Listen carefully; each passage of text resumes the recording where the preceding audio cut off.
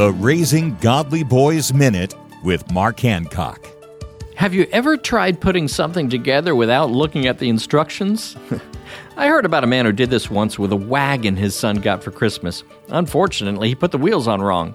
Each time he pulled, his son in the wagon reminded him that he should have read the instructions first. Thankfully, God has given us instructions to follow in His Word. The Bible is God's big instruction book. All Scripture is inspired by God and is useful to teach us what is true and to make us realize what is wrong in our lives. That's 2 Timothy 3:16.